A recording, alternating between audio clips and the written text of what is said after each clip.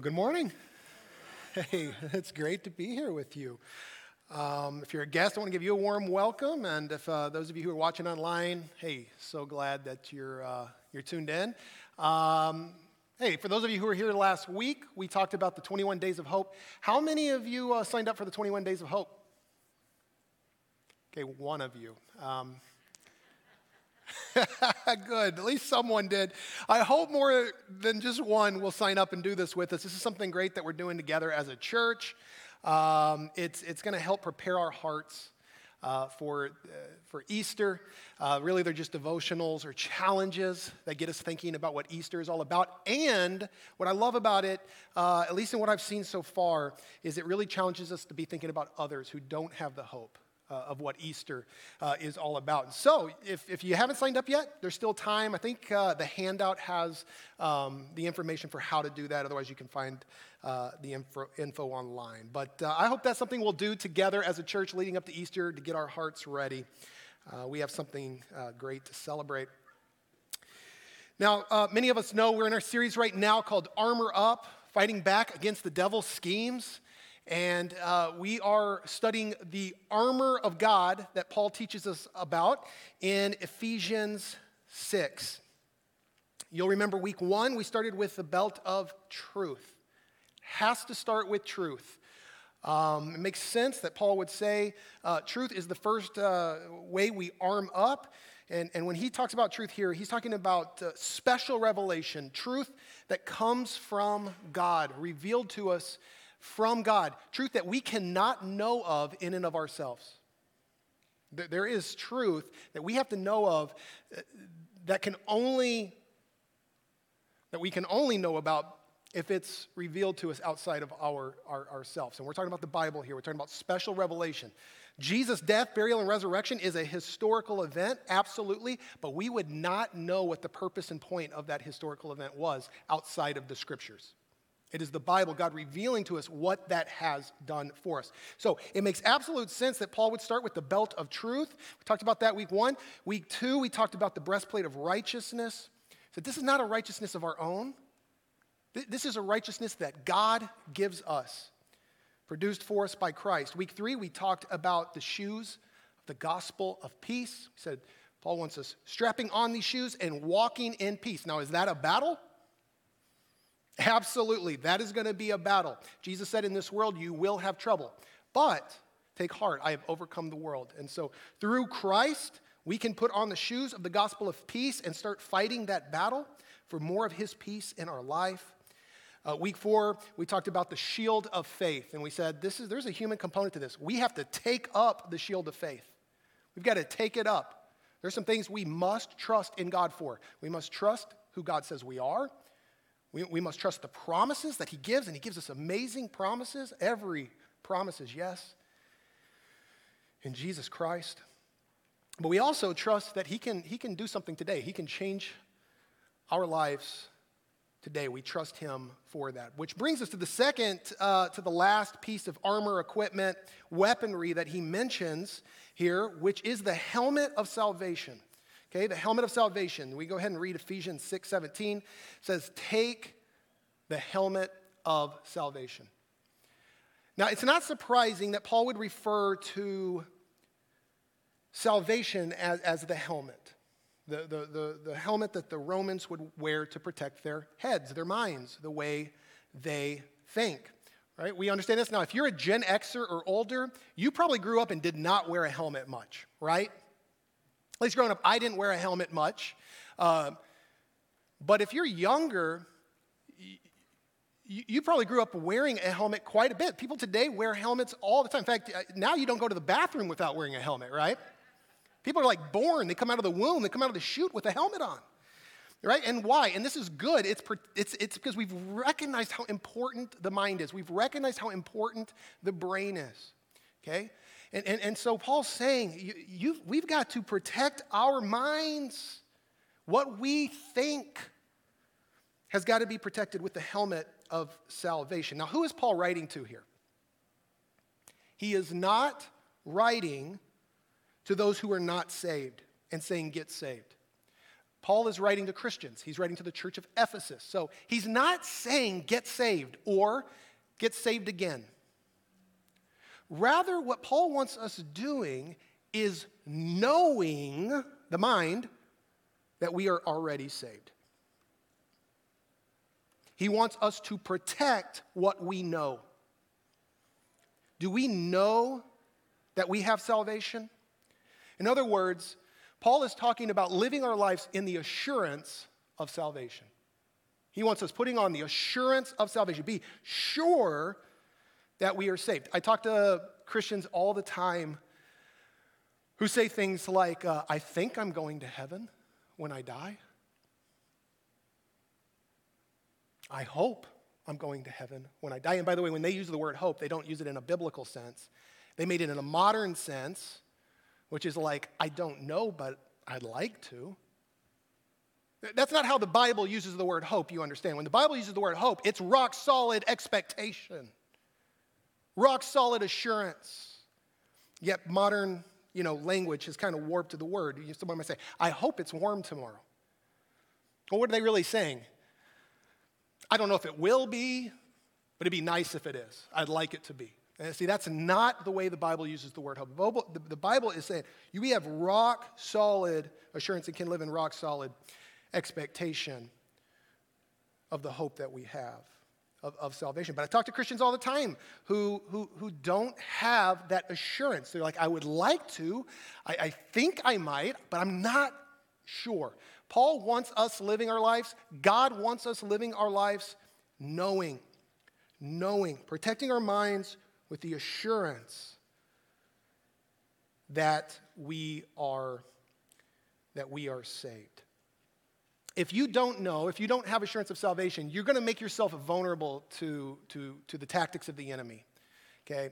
The enemy's going to be able to have a field day with you. He's going to be able to bring a lot of fear and worry into your life. He's probably going to get you thinking more about your circumstances going on right now in your life than the hope and expectation of what lies before us and what's been promised to us. The best analogy I could give you is I was thinking about driving up to the North Shore. Danielle and I, we love to go up to the North Shore as often as we can. And we've been to Grand Marais many times.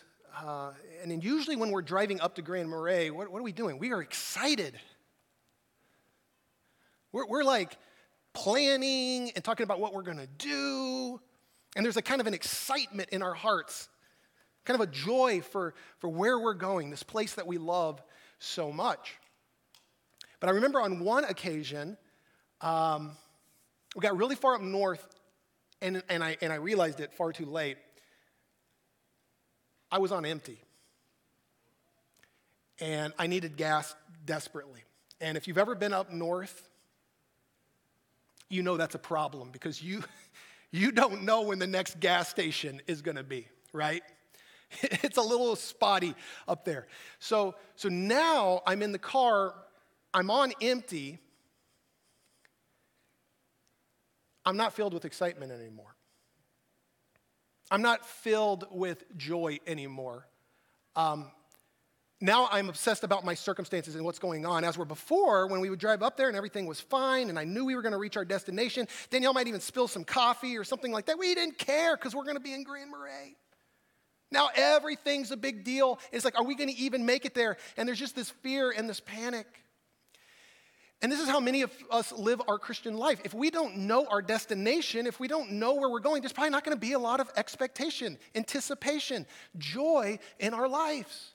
We're going to probably find ourselves obsessing about our current circumstances and situations, and there's going to be a fear if we don't know whether we'll reach our destination or not. God wants us knowing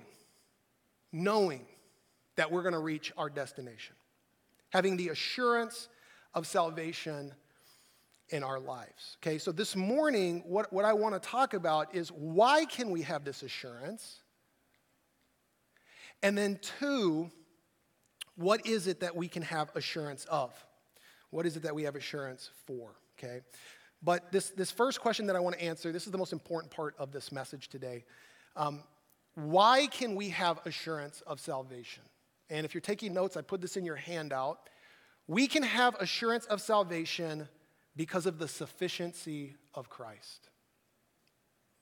And this is so important for our lives. This is so important for our lives. That Christ has who he is and what he's done for us is sufficient to give us assurance of salvation. You know, many of us, we grew up in a church culture where the emphasis for our assurance was placed on us.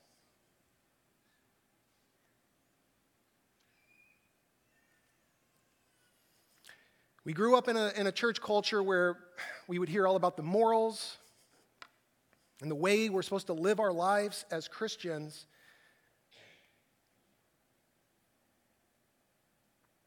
But something happened in the communication of that.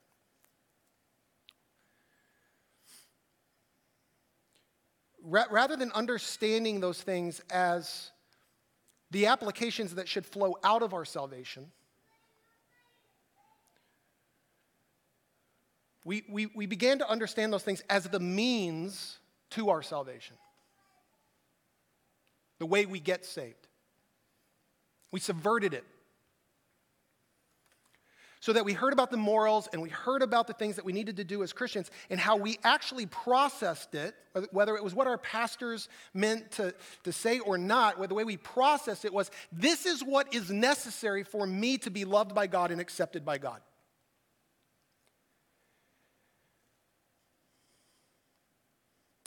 And so the emphasis was on us.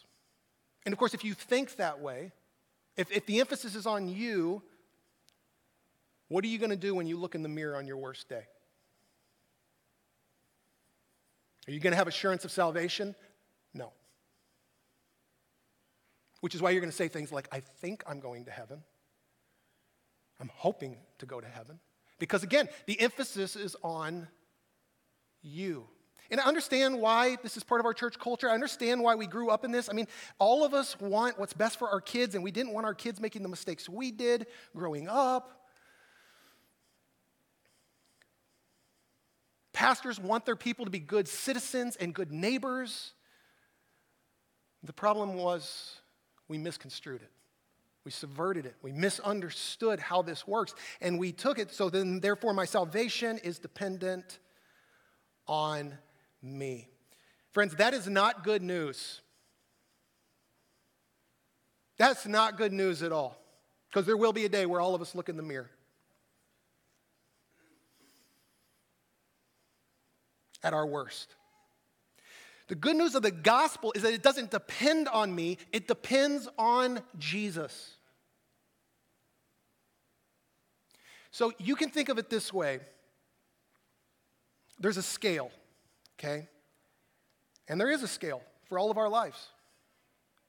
And on one side of that scale is God's holy standard. And you and I have to meet that standard. We have to balance out that standard.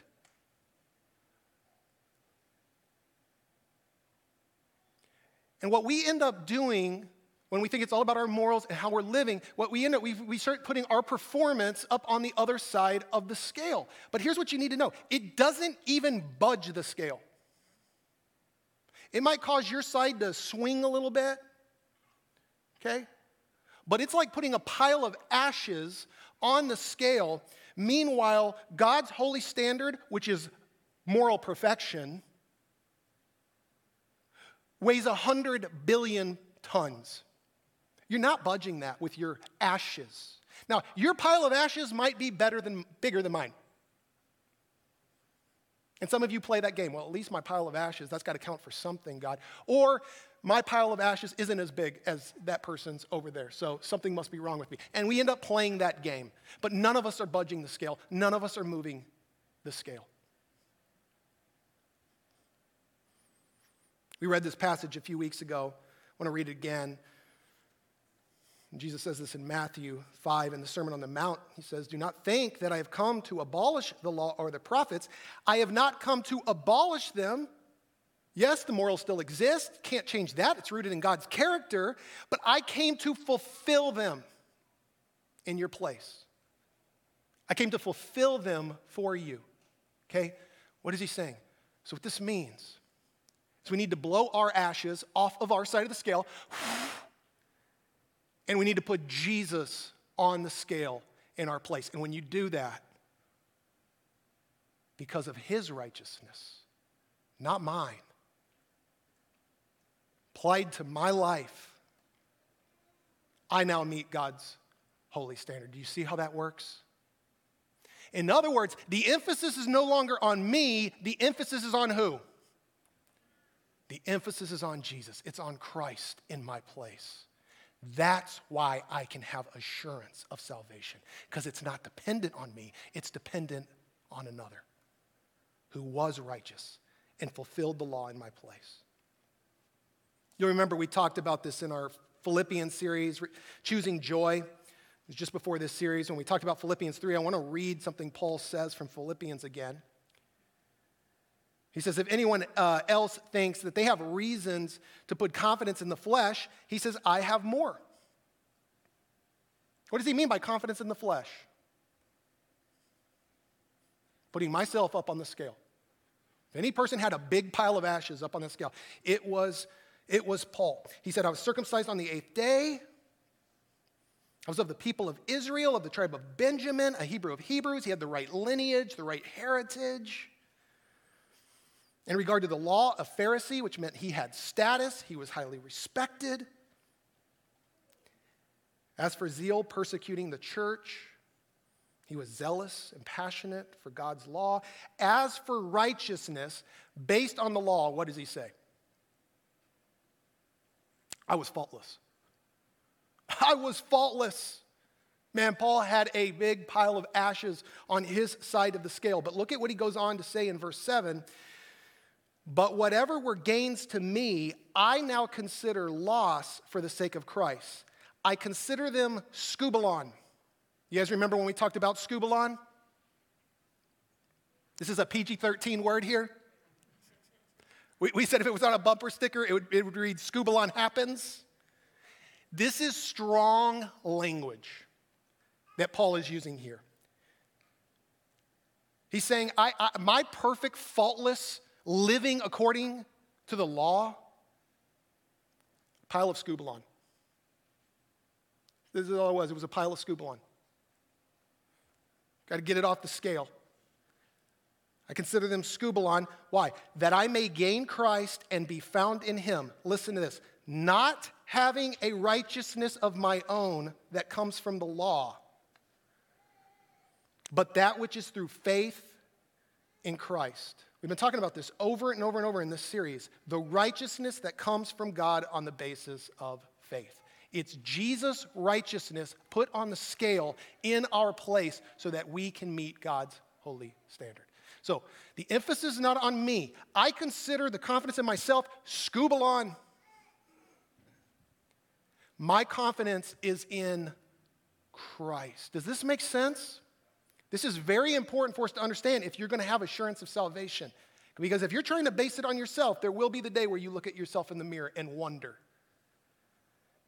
if assurance is yours. But if we base it on the one who has lived, died, resurrected, the perfect, righteous Lamb of God, then I can live my life knowing that I am saved. And that's what God wants for each and every one of you, okay? So this is how I know.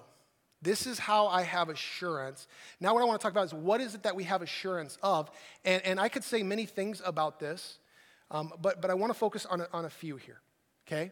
So because of what Christ has done for me, because of the assurance I have, I can have assurance first that I will live after I die. That I will live on after I die. Jesus says this in John 11. Listen to this. I am the resurrection and the life. The one who believes in me will live, what? Even though they die. So even though our bodies will die physically, unless Jesus returns, the Bible teaches that too, but unless Jesus returns before that date, our bodies will die, but he says we will live on. He means we will be conscious. Our spirit will live on, even though our body dies, if we're putting our faith in him. Now, some of you maybe have heard like this idea that, or ever wondered, like what happens exactly right when I die? And some have even taught like your soul goes to sleep or something like that. But that's not what the Bible teaches. It's not what the Bible teaches. In fact, if you remember when Jesus is up on the cross, two other criminals being crucified with him, one of them puts their faith in Jesus. And he says, Jesus, remember me when you come into your kingdom. And do you remember what Jesus says? Jesus answered him, truly I tell you, what? Today you will be with me in paradise. Not sometime in the future. Today you will be with me in paradise. So the promise is, as soon as we die, we go to this place. And notice what Jesus calls it. Paradise. Friends, this paradise sounds pretty nice. My son asked me a little while ago, he said, Dad, do you think there will be sports in heaven? I said, I think so. You know, God created us to love recreation. He created us. Now, there's a lot of mystery to heaven, a lot of metaphors that are used to describe heaven because it's so beyond our minds. But God has created some things in us that I believe and trust that's what we will do in heaven. And one of those things, I think there will be recreation. I think there will be sports in heaven. So he said, Dad, you think there'll be football? I said, yes. Basketball? Yes. Golf? No. No, you have to go to the other place, I'm pretty sure, for golf. No, I know some of you love golf. I think there will be golf in heaven, and I think the courses will even be more beautiful than Augusta. Listen, heaven is referred to as paradise, and the promise we have, if we are putting Jesus on our place on the scale, the assurance I have is that as soon as I die, I go to paradise. Okay? I can live in assurance, and that gives me, that's going to change the journey I'm on. It's going to give me excitement. It's going to give me joy. It's going to give me hope. It's going to cause me to dream. What is heaven going to be like? It's going to change the journey because I know the destination is assured for my life, okay? So first, I will live on after I die. Secondly, I can have assurance that I will be healed and whole. Healed and whole. You know, let's be honest, there are some things in this life that are never going to be fixed. This is a fallen and broken world. That is a truth of the Bible. Some of you have a physical ailment in your life right now. You've prayed about it. You've had others pray about it. But God has said no. And that physical ailment is a part of your life. And maybe it's a pain or a disability of some kind. And for you, that is a kind of thorn in the flesh. God said, this is part of you bringing me glory here on earth, living with this. Because through your weakness, I can be strong in and through your life. There are going to be physical ailments in this life that won't be fixed. For some of you, it's not a physical ailment, it's a mental ailment of some kind. It's a mental struggle. Maybe it's depression. There have been a lot of Christians throughout the years who have struggled with depression their entire life. They prayed, they had others pray, and they continued to struggle with depression. Did great things for God, by the way. Some of these preachers, like Charles Spurgeon being one of them. For some of you, it's anxiety. And you've prayed about it, you've had others pray, but there is still an anxiety in your life. And by the way, that's my story. Anxiety runs in my family, and I've struggled with it for over 20 years. I've prayed about it many times. I've asked other people to pray about it. I still battle anxiety in my life. And by the way, why do we treat physical ailments different from mental ailments? Is the brain not physical? If we understand biology, we understand that there are chemicals in our brains. And sometimes it's a physiological problem. It doesn't mean there's anything spiritually wrong with you. There is a physiological, for me, my anxiety, it's a physiological thing that is genetic. And I've come to terms with it's going to be the thorn in my side. And when I'm weak, God can be strong. He can use me in light of it. Which makes us thankful for doctors, amen? Who can help, for therapists, amen? Who can help. But what I've learned, at least in my case, is it's not going to be fixed. And so I manage it the best I can. I do my best to manage this anxiety in my life. And it's something I recognize I'm going to struggle with in this lifetime. But look at the promise we have in Revelation. It says, God will wipe every tear from their eyes. There will be no more death or mourning or crying or pain, for the old order of things has passed away. And it's a picture of God wiping away the tears from his child's cheeks. Friends, there are going to be some things here on earth that will not be fixed. We have to manage them the best we can. But the promise is when we get to heaven, we will be healed and we will be whole again. Is that good news? That's good news. One of the reasons we can live in anticipation and expectation and excitement because of these promises God gives us of our destination. Okay, but let me share one last one with you. I can have assurance that I will be with Jesus. And this is really good news.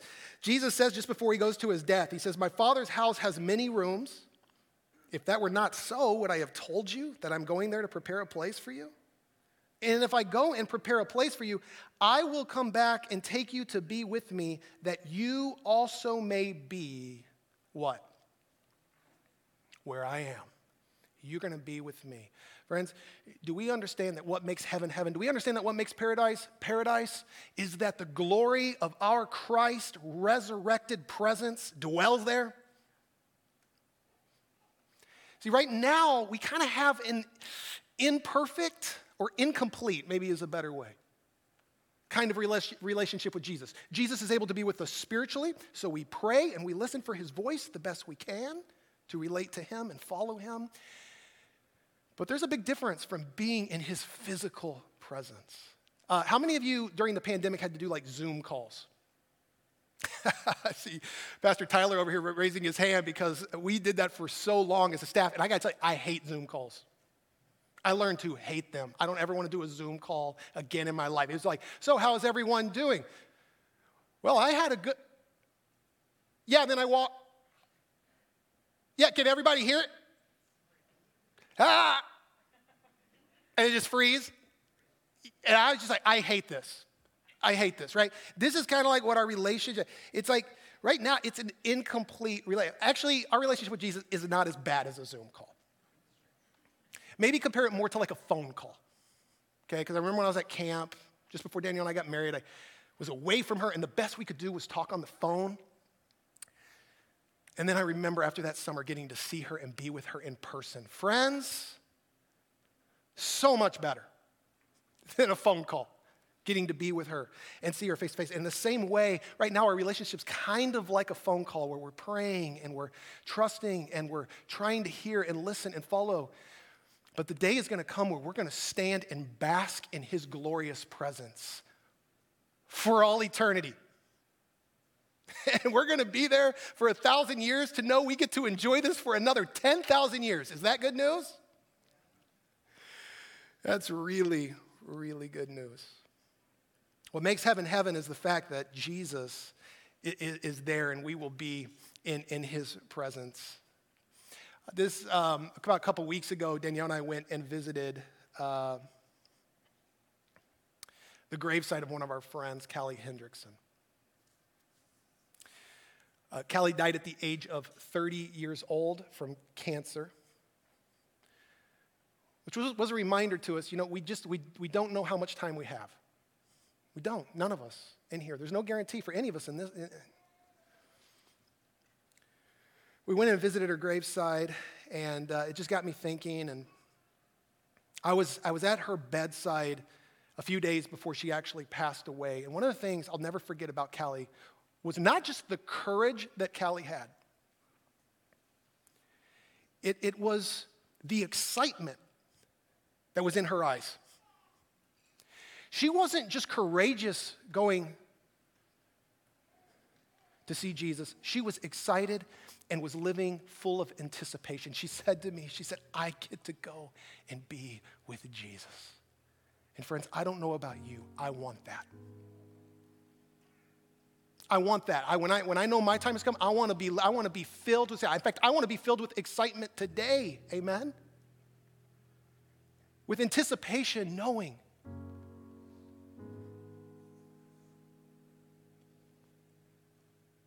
that this salvation is mine. And why did she have that courage? Why was she able to be excited? Friends, it was because she had taken herself off the scale and she had put Jesus on the scale in her place. Her trust wasn't in her, it was in another one, the one who was the perfect Lamb of God. Jesus, our righteous one. And when we have that kind of assurance, we can live our lives starting today with a confidence, with an excitement, with an anticipation of the beauty and wonder of the things to come, which means if you have Christ, the best is still yet to come for your life. It's good news. Don't have to live in fear. One more scripture for you. John says this in 1 John. He says, whoever has the Son has life. Whoever does not have the Son does not have life. I write these things to you who believe in the name of the Son of God so that you may know that you have eternal life. Friends, God wants you to know. He doesn't want you to think you might. He doesn't want you to hope in the modern system hope. He wants you to have rock solid assurance that this promise is yours and you can have it and own it today. It's yours. It's the greatest gift you can have. And I just can't help but wonder if there's some of us who need to take ourselves off the scale and put Jesus on the scale in our place. And so I want to give you an opportunity to do that if you've never done that before. Maybe you thought you were doing it the right way, putting yourself up on that scale, and I'm going to encourage you, take yourself off today. Put Christ on the scale. This is why Jesus is our champion. Amen?